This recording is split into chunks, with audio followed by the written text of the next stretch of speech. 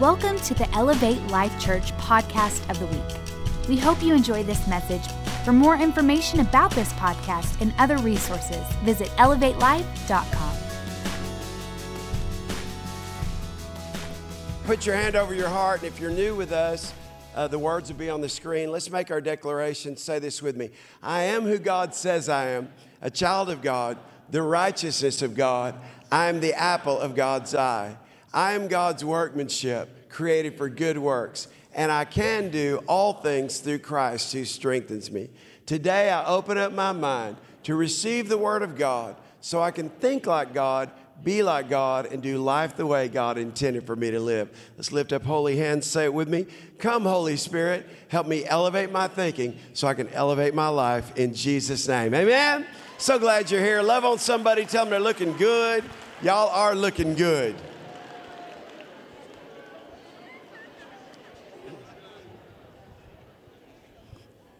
Want to greet our online audience. Would y'all give them a big hand? We have thousands of people that watch. Thank you so much.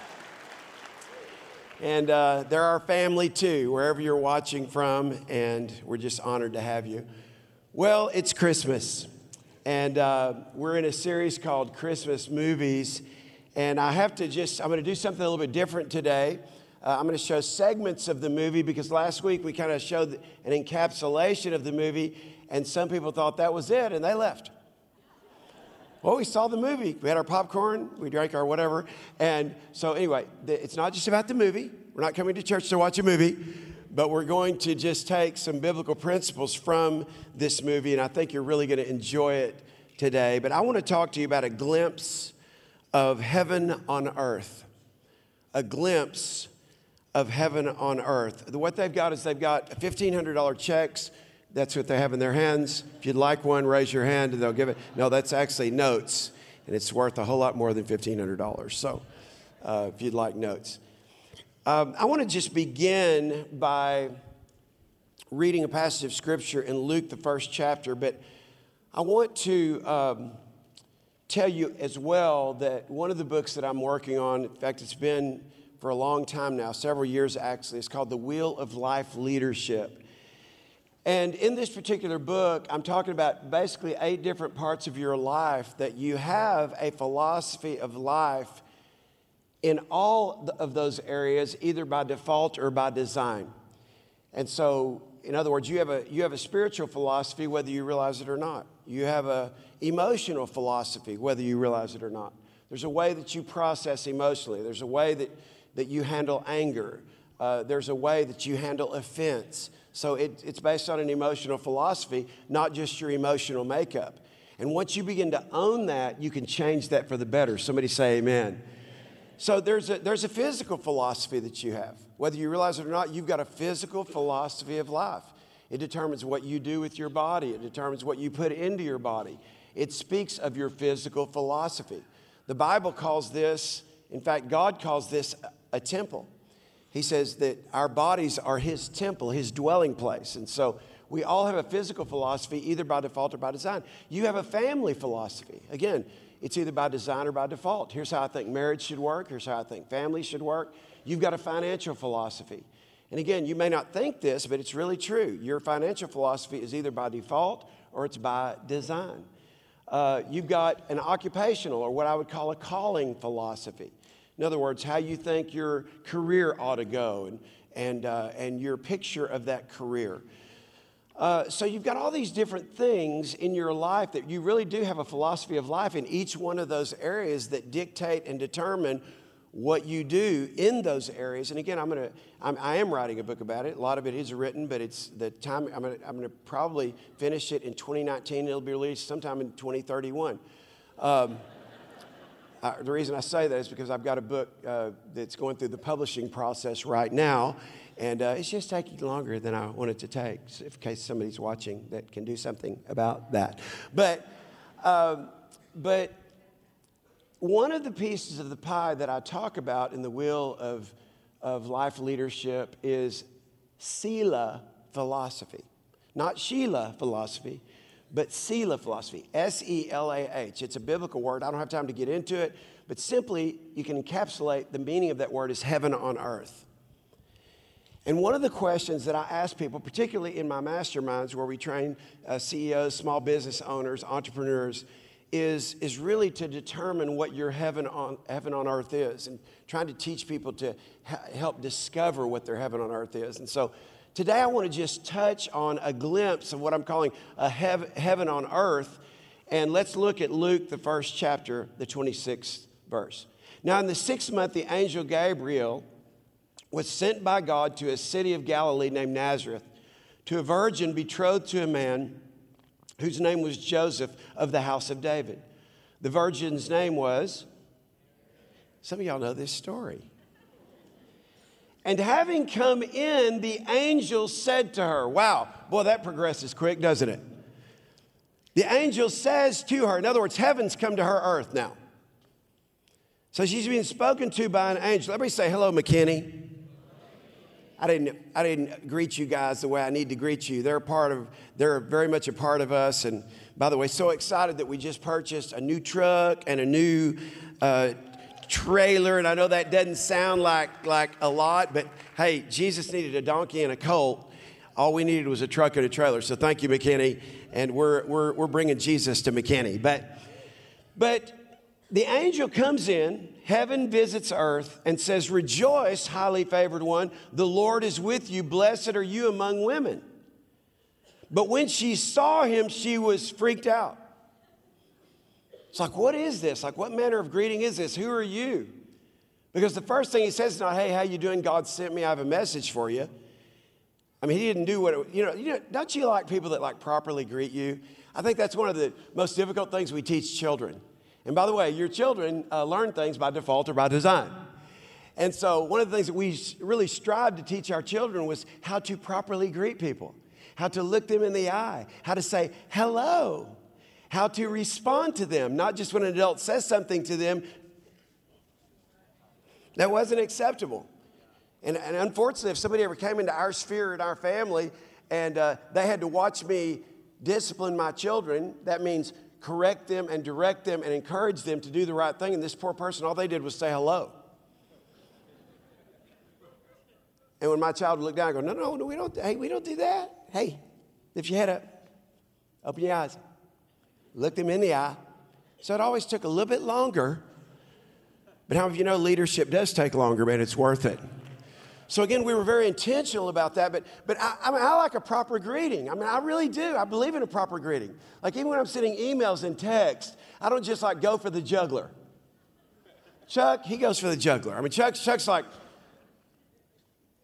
he'll just ask a question, and I'll resend him a text, and I'll say, good morning, good afternoon, good evening, or good night, and then we start. Because Chuck's just like, hey, No, wait, you just entered in my world with a text. Proper greeting, hello, Pastor. How are you today? Thank you. Even if you don't care, greet me like that. Okay, so are y'all following what I'm saying? How many of you know what I'm saying, all right? And if you're a boss, and I'm a boss, and I've been a boss since I was 27 years old, and I've employed people, and so if you're a boss, it's even more important. And you have to teach people how to properly communicate in the culture of your company. And what's acceptable and what's, anyway, I'm getting off subject here, but this is important stuff. Remember, the way you greet people is very important. Don't just be head down, butt up. Don't just be walking around in your world and bust into people's world with your agenda.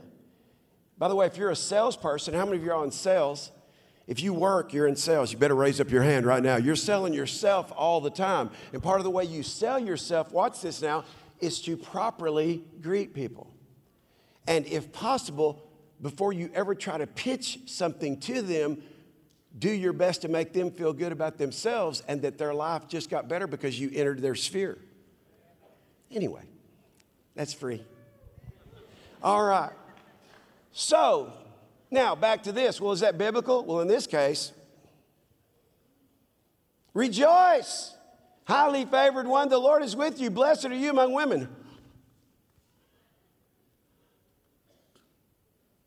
But when she saw him, she was troubled. By the way, when she saw who? Him. That's the problem. Do y'all get that? If this had been a female angel, it would have been way different. Y'all listen to me, Menzies. The man, rejoice. You're highly favored. You're blessed of God. Some of y'all get what I'm saying. She was freaked out by him and considered what manner of greeting this was. Then the angel said to her, hey, don't be afraid. Chill out, Mary. You have found favor with God, and behold, you will conceive in your womb and bring forth a son, and shall call his name Jesus. And he will be great and will be called the Son of God, of the Most High God. And the Lord God will give him the throne of his father David, and he will reign over the house of Jacob forever. And of his kingdom there'll be no end. And she's just sitting there listening to this as a teenage girl, stopping, looking at her phone long enough to hear from God, and not be comparing herself among everything she's seeing on the phone, and comparing herself with Facebook, and comparing herself with all of her friends, and trying to feel good about what they're saying and what they're doing. But whatever she was doing, she put it down long enough to hear God, and to hear who she was in God, and to hear the plan that God had for her. Then Mary said, how can this be? How can this happen, since I don't know a man? And the angel said to her, the Holy Spirit will come upon you, and the power of the highest will overshadow you. Therefore also the Holy One who is to be born will be called the Son of God. And oh, by the way, your cousin Elizabeth conceived a son in her old age, and now it's the 6th month, and she was called barren. Then Mary said this, behold, the maidservant of the Lord, let it be to me according to your word. Would you put your hand over your heart right now, and everybody say this with me. Say, let it be to me according to the word of the Lord. So I was talking to somebody yesterday, and I said, I don't ever say this to the church, and it made me thought, well, maybe I need to drop this in the church every once in a while. Because I reserve what I'm about to tell you for people that I coach, not people that I pastor. And so when I'm coaching people, I talk to them on a different level. And one of the ways that I talk to them is about things specifically that relate to them. It's not just the God talk. It's not just, but it's hey, it's about your career. It's about your profession. It's about your family. It's about your marriage. That's what I do. And so I was talking to this person, and as I was telling them this, I thought, well, I think I'm going to drop something tomorrow on the church. So is that all right with y'all? I said, is that all right with y'all? So this is just a little encapsulation of what we do in some of our masterminds. And that is, there's 6 basic needs that everybody has. Now, I won't go into what those 6 basic needs are, but 2 of them, one of them is going to surprise you, and the other one you're going to agree with. Sometimes the things that surprise us, we don't know if we should agree with them or not. That's what we just saw with Mary, right? Like she didn't know if she should agree with this or not, but she's going, okay, let it be unto me according to your word. So sometimes we got to get past like what we think. That's why when you elevate your thinking, come on, y'all, you elevate your life. So here's the 2 things. The first one you're going to agree with. One of your number 1 needs is for certainty. Like we feel like the more certain we are, the more secure we are. So it's a very basic need that we have. But this second thing is what we are going to have a hard time. Let it go in your mind. Say, I'm ready. You have a need, a basic need for uncertainty. No, not me. No, I want to be certain. No, if you wanted to be certain, you wouldn't have married him.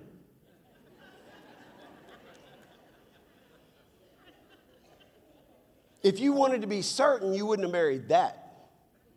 If you wanted to be certain, you wouldn't have married her. Because everybody that gets married, whether you realize it or not, psychologically, listen very carefully now to me, you're meeting your need for uncertainty.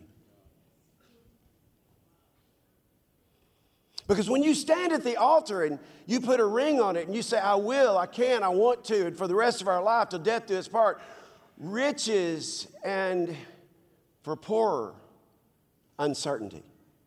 Sickness and in health, uncertainty. Till death do us part, uncertainty. Hey, by the way, let me stop for a second. When are you going to die? I'm really kind of uncertain about that. Let me say something quick about suicide. Suicide is a great paradox. And I didn't say this in the first service, so somebody must need to hear this. Suicide is a great paradox. First of all, here's the negative. And you think, well, suicide's all negative. No, I want you to listen to me. Suicide, the thoughts of suicide are a person that gets to a point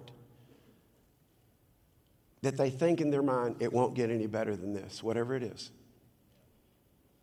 And I'm hopeless, and I feel helpless. And if there's one thing I can be certain about, it's that I can stop it. Let me give you a flip side of suicide. The flip side of suicide is there is something inside of each one of you, and really lean in here just emotionally with me for a second. There's something inside of each one of you that wants more. God wired you that way. He wired you because he wanted you to be wowed. When we fall in love, it's because we experience a sense of wonder. We experience a sense of wow, and yet we really never fall in love. Because see, if you can fall in love, you can fall out of love. And I'm going to get to that. I'll come back to that in a minute. But what happens is somebody that gets to the point where they feel hopeless and they feel helpless, here's really what they're saying. And this seems simple, but I want you to really hear it. It was supposed to be different than this. I really did want more, and I don't think I can have more. So all I know is to end it. And as crazy as that sounds, one of the points that all people come to that take their life is the point where they say, I was made for more, and I'm not getting the more, and I don't see any hope or help in being able to get more. Unfortunately, what they do is they short circuit God's ability to intervene in their impossible. And that's what makes the people that we choose to align ourselves with so important, because many of us have been at that place on some level at some time where we felt a sense of desperation and hopelessness. And yet what gets somebody to the point, it may be a chemical imbalance, it may just be in a weak moment, it may just be in the worst situation where they take their life. I want if I can put some kind of positive aspect to this, which there's nothing positive to me about suicide, but if I can put a positive thought process in a very negative situation, it's that it's really a person that knows they were born for more.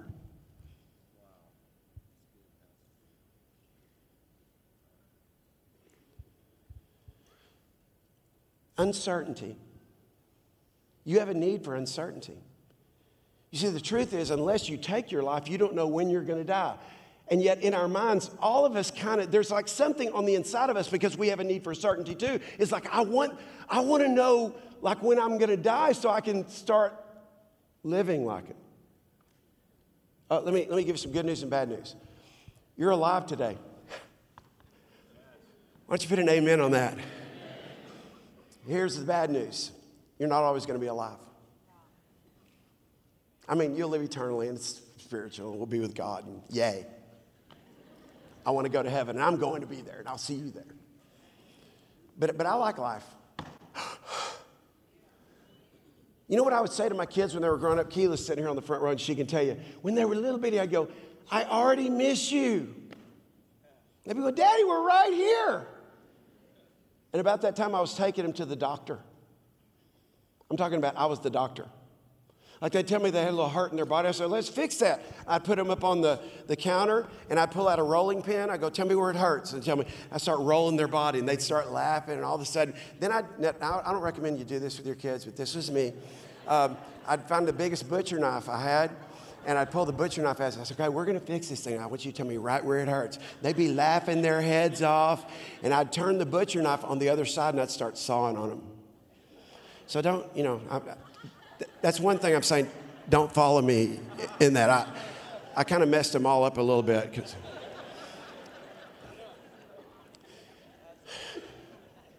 But here's what I want to tell you. Listen. God meant for your need for uncertainty to drive you towards Him, not to fear like Mary did.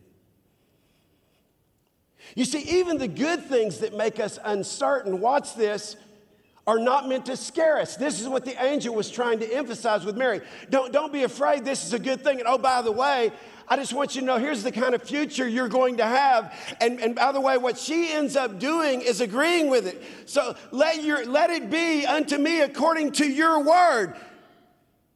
So anyway, let your uncertainty about whatever it is in your life right now that you're uncertain about drive you to have faith in God. So how to get a glimpse of heaven on earth? What the angel in that story is doing is giving him a glimpse that he asked for. You see, all of us have a chance to get a glimpse. When we get married, we have a glimpse of what we think marriage is going to be. When we start a job, we have a glimpse of what we want our career to look like. We only have a glimpse, and if we're going to get a glimpse of our heaven on earth, here's the first thing in your notes. You've got to get a glimpse of what God wants for you. The tension in this story is that Jack wants what Jack wants. That here he was in 1987, and he's with this person that he loves so much, but when she gives him a glimpse for what she sees and for what she wants, he doesn't want the same thing that she wants. And he says, well, I do want the same thing, but hey, I got to go do this. And me going and doing this isn't going to change what you're saying. But it did change. A glimpse is an experience that gives you an idea of what something is like. And yet most of us, we just have life. Life comes in glimpses. And here's the fact. Whatever it is that you see for yourself is what you get. What you see is what you get. Some people never realize that. No, what you see is what you get. Your glimpse is very important. And that's what we're seeing unfold in Jack's life. You know, every man, wow, that guy made it, right? I mean, he's rolling. He's in New York. He's got his own company. I mean, he owns that building. He's like rolling, but she's nowhere to be found. Because the glimpse that she had and the glimpse that he had were two different glimpses. And here's the bottom line. At best, you've only got a glimpse of your life right now. You've got your past. But as it relates to your future, you've only got a glimpse of what's going to be happening in your future. So if you're going to get a glimpse of heaven on earth, and that's really what the Christmas story is about. It's heaven visiting earth. It's an angel interrupting Mary to say, you're blessed and you're highly favored. And she's scared by that. She's scared by the way he says it. She's scared by his approach. She's fearful. And then he says, you're going to get pregnant and you're going to have a son. And he starts giving her these glimpses. And then she says, well, hey, can I ask a question? Well, sure. Like, how's this going to be? Like, you're talking about me being pregnant. I don't even have a man. Like, I've never known a man. I'm like engaged, but you're talking about all this stuff. And then you're not only telling me that, but you're telling me what's going to happen in this man's life. In other words, through me, the Son of God or the kingdom of God is going to be released. Yes, that's exactly what I'm telling you. I don't see how this could work. But then here's our conclusion. But let it be according to me according to your word. Here's what I want to challenge you to do. I don't know where you are in your life today, but get a glimpse of what God wants for you. Begin to ask that question. God, what is it that you want for me and for my life? Otherwise, you're going to be trying to figure it out like Jack was trying to figure it out.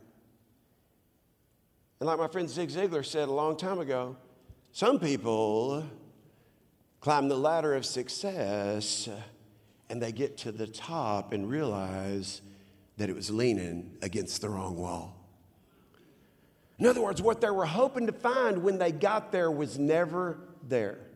Unfortunately, most of us can't get an alternative glimpse of what it could have been or what it should have been. And yet at the same time, if we're going to get a glimpse of heaven on earth, and you say, well, why do we want to get a glimpse of heaven on earth? Because God didn't just make you to have a boring life. God didn't just make you to have a normal marriage. God didn't just make you to have a normal job. God didn't just make you to go through struggles. You're a son and daughter of the Most High God in the earth, and God has great things in store for you. So we've got to get a glimpse, watch this now, of what God wants for us. But then here's the second thing. We've got to align what we want with what God wants. The story continues in Luke, the first chapter, the 45th verse. Blessed is she who believed, for there will be fulfillment of those things which were told her from the Lord. Here's what I want everybody to say with me. Say, there will be fulfillment. In other words, this is the word of God, her saying to herself, there will be fulfillment of those things which the Lord has spoken. The Bible says that Mary said, my soul magnifies the Lord. My soul, my will, my mind, and my emotions make what God has said bigger than what anybody else says. My mind, my will, and my emotions make God bigger than my present circumstance. My mind, my will, and my emotions, I magnify the Lord so that He is the most important thing in my life. And I align everything that I want with what He wants. The Bible goes on to say this, my soul magnifies the Lord and my spirit rejoices in God my Savior. For He has regarded the lowly state of His maidservant. For behold, henceforth all generations will call me blessed. For He who is mighty has done great things for me in His holy name. And His mercy is on those who fear Him from generation to generation. Can I just stop right here and let's pause for a minute and let's speak to our future. I don't know what your future looks like, and I don't even know what my future looks like. But here's what I can say. I'm going to magnify the Lord. I'm going to make God bigger so that no matter what's in my future, my belief in God and the fulfillment of the promises and the purposes and His presence in my life is going to overtake anything negative in my future. And my future is going to be better because whatever God says, that's what's going to happen. Come on, y'all. Prophesy to your future. Everybody say this with me. Say future.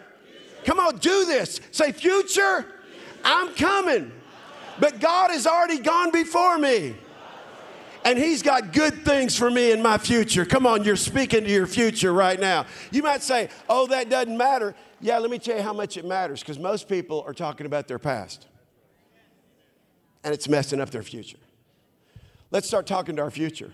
I got a great future. God says, I know the future, and by the way, it's going to be good. I'm going to give you good and not evil. I'm going to give you a future and a hope and an expected end. Start speaking those things that are not as though they were into your future. The Bible goes on to say this, and His mercy is on those who fear Him. God knows you're going to mess up. He's merciful. He's the great Redeemer. He's shown the strength with His arm. He has scattered the proud in the imagination of their hearts. He has put down the mighty in their thrones. He has exalted the lowly. He has filled the hungry with good things, and the rich He has sent away empty. He has helped His servant Israel in remembrance of His mercy. You see, if we align what we want with what God wants, there's two things, and it's in your notes there. We have to decide what matters most to us, and we have to decide who we want to grow through life with. Not go through life with, but grow through life with. Two of the most important decisions you'll ever make, and it can change the trajectory of your life and your future, is to decide what's important to you. Many of you have heard my story about Pastor Sheila and I as teenagers. I knew in my heart what was important. I wanted a right relationship with God. I wanted to serve God. I wanted God's will for my life. And therefore, it determined who I was going to date and eventually who I was going to marry. So how insane is it when I'm sitting with Sheila for the first time, asking her to be my girlfriend on January 20th, 1976, and I'm drawing the triangle. Many of you know the story, and if you don't, you ask somebody. But I'm drawing the triangle. I'm saying, this is you, this is me, this is God. And I'm basically prophesying over our future. And I'm asking her not just to be my girlfriend, but what I'm really asking her is this question. are the same things important to you that are important to me? And if that day, if she had said, I'm really not interested in that, we wouldn't be together today. So I'm going to say something that's going to freak you out, and I hope it does. My values are more important than my relationship with Sheila. And because I'm a man of values, it makes what we have wonderful. And sometimes wonderfully difficult. Why? Because the truth is, I know what I want in life. And because I want in life, I invited her to join me. And to say, hey, this is what I want. This is what I see. This is the glimpse of what I think is the future for us. And when I'm doing this and we're having these talks at 16 and 15, she's like, okay, and here's what I want to tell you. Somebody in your relationship, if you're married, has to have the glimpse of the future that you want. Because you both may not want the same thing, but somebody's got to give a glimpse of what you do want for the future. And it's not a male or female thing. Somebody's got to say, here's what's important to me, but watch this. So many people fall in love. Church, hear me. Thousands of people right now on Facebook and YouTube and the internet that are alive and will watch this in the future. There is no such thing as falling in love. It's a myth. You have feelings for somebody and then you act on your feelings. You don't fall in love. We've all been taught this and it doesn't work. Let me tell you why it doesn't work. Because if you can fall in love, you can fall out of love. You need to understand in your own heart of hearts, here's what's important to me, and then not only align what you want based on what's important to you with God, but all of your other alignments will be dictated by what's important to you, not by how you feel about somebody. Because what will separate people, let's just talk about divorce for a minute, is when there is infidelity. Nobody signs up for that, and it happens 1 out of every 2 couples. So would you say that's a values difference? Would you say that affects your ability to feel love with somebody? Okay, oh, y'all aren't talking to me. Oh, yeah. No, in case you don't know, that messes stuff up. So you can say, well, I'm in love. Well, if you were in love, then why would you do that? See, that's the myth. The myth is you didn't clarify your values that kept you out of bed with somebody else. Listen, now for those people that have been betrayed, it wasn't about you. This is the mistake people that have been betrayed make. They make somebody's stupid decision about them, and it messes up the future of what they could have because somebody didn't value what both of you need to value that makes this thing worth loving and living and being together. And that's what I want. This is the real, y'all. People are going to make mistakes and do stupid things. And what will keep you together is not because you stayed out of the arms of somebody else. Listen to me. What will keep you together is if you come back to what you value most.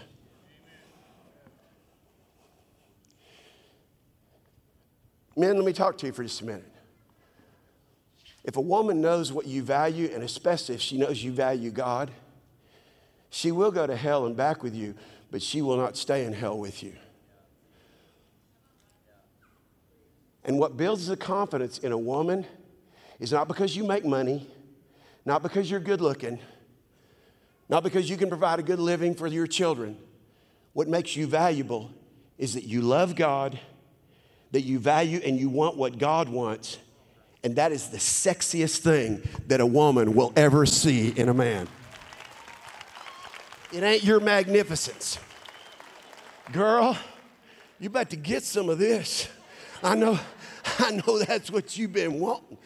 Hey, by the way, I got a big checkbook too. Oh, but here's the other thing. I got 3 other women on the side, but you better feel lucky you got me. I hope I'm preaching up in, I hope you're getting this. That's why I'm telling you, let me say it again. As your pastor, as a spiritual father in this house, my values are more important than Sheila. But my values are what makes Sheila and I work. She's not the most important thing in my life. My values are. Never heard that preached, have you? That's what's wrong, is that we don't get it. we make that person so important. Listen to me. And then when that person that's so important to us makes us feel so important, so unimportant, that's how we walk away. Because we think in our mind, if I was that important to them, they would have never done that. No. Rewind, erase. If you had focused on what you both value, then even if there's a mistake made, you come back and you reaffirm, I blew it. This is what I value. I choose you. I choose us. It's not my job, honey. It's not that woman, honey. It's not that situation. I choose us. And in our case, we choose him. Therefore, we can choose us. Come on, y'all. I hope you hear that. So decide what matters most to you and decide who you want to grow through life with. And it's in your notes, and I'll just read it to you, and then we'll watch our last movie clip. Who you choose to align yourself with will determine your next level in life. Whether you go up, whether you go down, whether your life gets better or worse, whether you move forward or whether you move backwards, and most importantly, find fulfillment or disillusionment. Here is the myth, ladies and gentlemen. We think if we find that person, it'll fulfill us. No. If your values aren't clear, that person can never be enough. That person can never be enough. But watch this. We both want the same thing, so we're working towards that in our uncertainty. And that's what Sheila and I's number one bond is not that, baby, I just love you so much. I could never love any other woman like you. That's not our bond. Our bond is, she just loves me. I'm the greatest man in the world. Now, I want to believe that, y'all. But that's not our bond. Our bond is we both value the same things. And that provides an incubator for love between us to grow. And that provides the mercy for us when we're not what we should have been. And when we're not getting a glimpse of heaven on earth, but we're getting a glimpse of hell on earth. It's not, love will keep us together. No, it won't. Love will not keep you together. Your values will keep you together. So what are my personal values? Here's my personal values. Close relationship with God. That trumps everything. Close relationship with Sheila.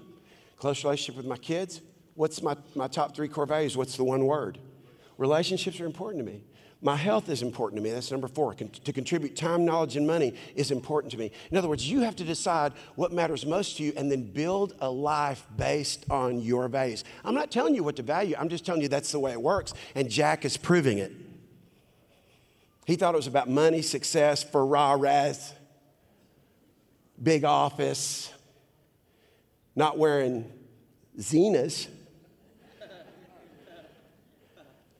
And here in the little clip, he's starting to, all of a sudden his values, right in front of you, his values are starting to change. And then watch this. Almost every woman here, not all the women, but almost every woman here has felt what she felt on the bed at some point because she knows how she feels about him and she prepares this gift and then, again, it's shown in the movie. We don't do it like this, but it's the same thing. My hands are out based on my expectation from you. And most women, like about 100%, are the ones on the bed with their hand out, and they feel like they've given and they've given and they've given, and he does not even remember. That's why we need to get a glimpse of what heaven on earth looks like, and want what God wants, and then align what we want with what God wants, and then align our lives and our values with people who value the same things. And then our life can change like Jack's did. So a glimpse of heaven on earth is really what you want. It would be whatever heaven on earth is for you. But you see, what happens is when we understand that God has this amazing plan for each of our lives. And he's given us this manual. Like if if I'll just do what this book says, it's the map. It's the map to great relationships. It's the map to riches. In this book, there's actually a scripture that says, by humility and fear of the Lord come riches, honor, and life. This book is filled with everything that we need to achieve success. But you see, if I'm going to get a glimpse, like Jack did, he finally got a glimpse. And the difference, by the way, in this story was she told him what she saw in 1987, and he walked off. But when he told her what he saw, she didn't walk away. It's not a male or female thing. Just really hear what I'm telling you. Both as an individual and in a marriage, somebody's got to have the glimpse of what's possible. And it's not ever going to be equal. When I'm sitting down with Sheila in high school drawing the triangle, she wasn't thinking that. I was thinking that. Doesn't make me better than her. I just had the glimpse of what could be. And asking her, do you agree with this? Do you agree with this? Yes. Okay, then we can be boyfriend and girlfriend. Because I really like you.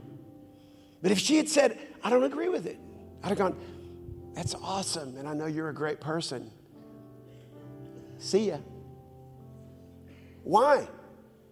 Because where relationships get messed up and are messed up is when you make it about that person and not about God. When you make it about that person and not about what you want, being aligned with what God wants, and then striving to get on the same page so that when you go through tough times, and you will, and you go through stuff that would break other people up, the thing that keeps you together is not that you're a Christian. The thing that keeps you together is not that you're a believer. The thing that keeps you together is not that you love them more than somebody else loves somebody else. The thing that keeps you together is somewhere in the process you've aligned, you've gotten a glimpse. God, I want what you want for my life. I want what you want for my future. And God says, okay, that's a good starting point. Now, align your wants, not only with what I want for you, but the people in your life. Do they want the same things? Are you going the same direction? That's when you start experiencing heaven on earth. So the last thing I want to tell you this morning is, if you're going to get a glimpse of heaven on earth, you have to discover what is your heaven on earth. It's one of the greatest things you can ever do, is discover what's heaven on earth for you. I've got some simple things. Riding my motorcycle is some of my heaven on earth. I just love it. I love to get on a motorcycle. I have since I was a kid. And just ride and experience God and the wind blowing. Some of my heaven on earth. There's nothing spiritual about it except it connects me with God. I love driving cars. I've always loved cars. My dad messed me up. 69 Barracuda. I'm 11 years old. You want to drive? Yes. Yes. It bit me at 11. And it's never gone away, and I just love it. Some of my heaven on earth. Worship is some of my heaven on earth. You know why? Because worship is when we connect with God. When we connect with God in worship, He brings heaven to earth. Some of my heaven on earth is water. I like to be around water. No, you have to know what your heaven on earth is and then invest in that and take some time in that and allow that thing that's heaven on earth to literally connect you with God. Some of my heaven on earth is preaching to you. But let me just be real honest. This doesn't do it for me. Like me sharing on stages, I've shared, many of you know, largest business leadership seminars in the world, thousands and thousands of people, Promise Keeper speaker, on and on. The crowds don't matter to me. Let me tell you what matters to me. What matters to me is if somehow God uses this imperfect vessel to connect with your imperfect vessel, and somehow heaven comes to earth through something I say that God wanted you to hear, and it changes your life. That's my heaven on earth. If you're just a person that just comes to church to check the box, that doesn't do it for me. But guess what? Your life is not about me getting my heaven on earth. I'm just telling you what my heaven on earth is. Heaven on earth for me is working out. I believe that the body is the temple of the Holy Spirit. And so it's the one time in my day, early in the morning, where I physically exercise, I have worship music on, and I worship God. And let me just say, for me, it's the only time in my life where I connect spirit, soul, and body all at the same time. That's why working out has not become a discipline for me. It's a delight for me because I'm in the presence of God and I start my day like that. I'm not saying it to pat myself on the back. I'm saying that's some of my heaven on earth. You see, when you move from duty to delight, you've got heaven on earth.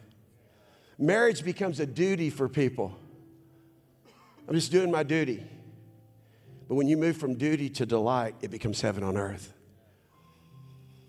You see, God wants you to know what your heaven on earth is. Why? Because you're not a human being having a spiritual experience. You're a spiritual being having a human experience. What is it that connects you to God? I want to pray for you. Here's what I want to tell you. In the end, Jack got it. We don't know the rest of the story. There wasn't a sequel.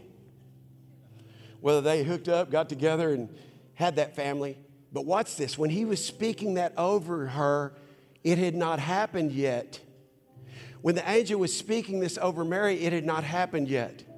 But the things that God speaks about the future come to pass. Oh, by the way, let me remind you something. On September 30th, from this platform on a Sunday, I said, when the clock strikes 12 and it becomes October 1st, God is opening his good treasure over your life. And October and November, it's going to happen. So if it hadn't happened for you, it's coming in the name of Jesus. You can come into agreement with that and it could start to happen. Or you can say, oh, I don't think it's going to happen. And either way, you're right.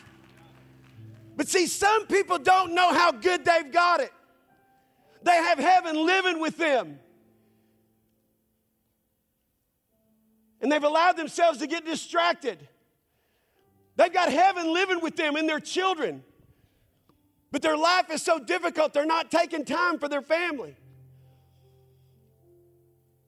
I didn't share this story for years because, frankly, Sheila even talked to me about it in between services. She said, I just don't want it to come across wrong to people. But the things I say to you, listen, don't ever interpret it as ego. I'm trying to just share some of my own life with you so you understand. In the 80s, I was approached, and here's what a few people were saying when I was in my 20s. You're the next Billy Graham. We want to help you get there. We started working with the Billy Graham Association, doing crusades alongside him. Long story short, it took me further and further away from my family. And with all due respect, I looked at Billy Graham. I looked at the price he paid for his family. I looked at him traveling 6 weeks and 8 weeks and months at a time away from his family and away from his wife. And for me, I said, as I began to study him, and he's a hero of mine, I said, that's not what I want.